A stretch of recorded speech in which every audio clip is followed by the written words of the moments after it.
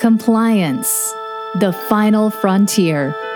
Tom Fox is the voyager of trekking through compliance. His mission? To explore the original series and seek out and share what it can teach you about compliance. Here's your host, Tom Fox.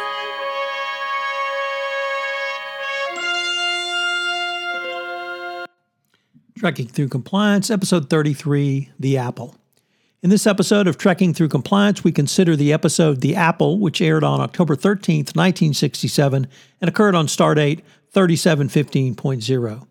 Story synopsis. When Kirk beams down with a large landing party to investigate planet Gamma Trianguli 6, a flower turns toward security guard Hendroff and sprays him with deadly spores. Scott reports that the matter-antimatter pods are inexorably losing potency. He believes it has something to do with the planet's unusual magnetic field. Kirk sends Valerie and Marple to scout out the way and detects to the nearest village. Spock then detects a presence of a humanoid watching them and also detects planet-wide vibrations. Spock also finds a curious low-density rock which explodes unexpectedly when he tosses it away. Spock runs in the way of another flower which is about to spray Kirk and catches the darts in his own chest. McCoy injects Spock with a Maziform D, but does not respond, and Kirk asks Scotty to beam them all up.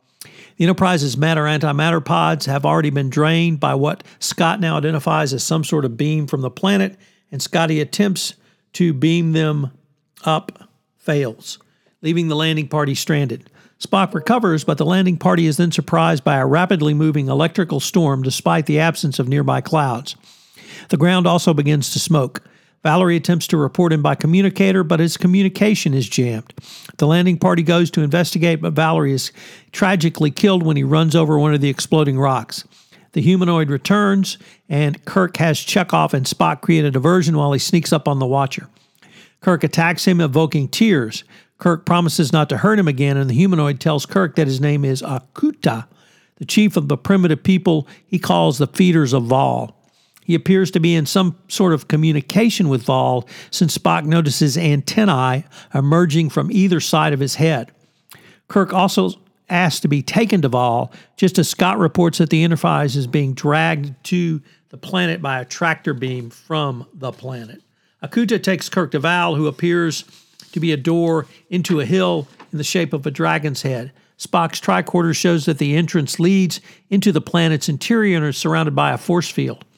When Akuta takes the landing party to meet the rest of the people of Val, Kirk notices a strange lack of children and finds that Val has forbidden love, i.e. sex, providing replacements as they are needed.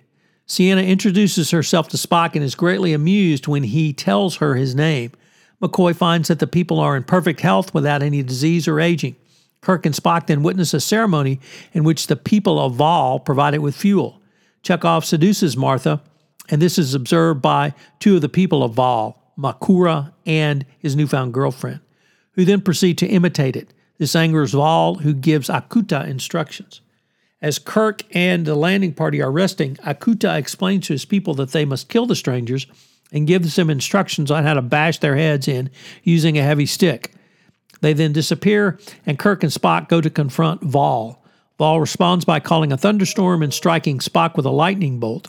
The people of Vol then attack, killing a security guard. As usual, the rest of the landing party fends off the attack and gets off unscathed.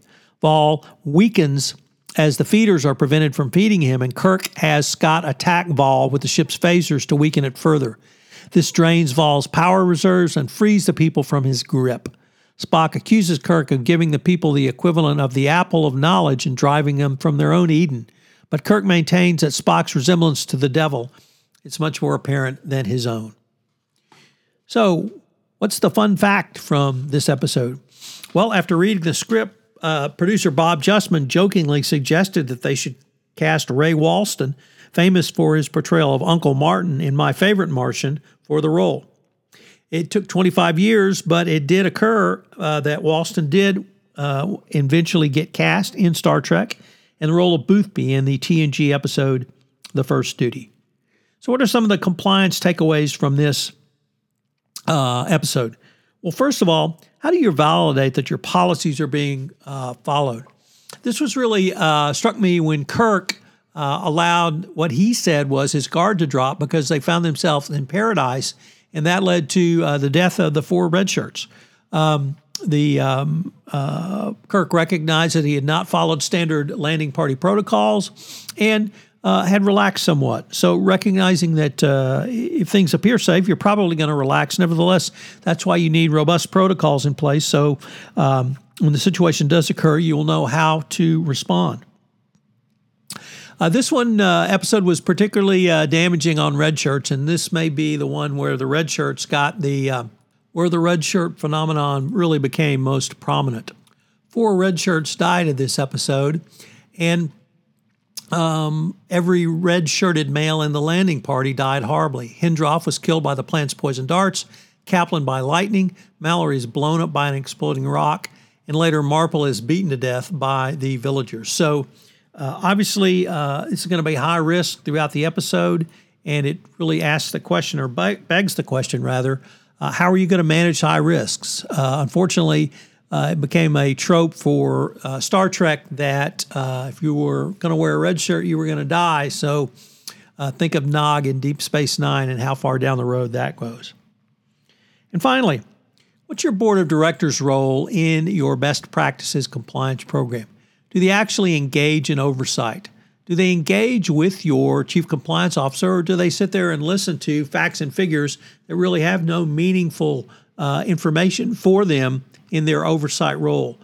So as a chief compliance officer, you need to make sure the board is engaged with you. You may need to teach them what their role is, but you need to provide them with the information so that they can actually engage in oversight to protect the company going forward. Hope you'll join me again tomorrow where I take up the episode, The Doomsday Machine. If you enjoyed this episode of Trekking Through Compliance, you can help it grow by sharing it with the biggest Trek fan you know. This podcast is a part of the C-Suite Radio Network. For more top business podcasts, visit c-suiteradio.com.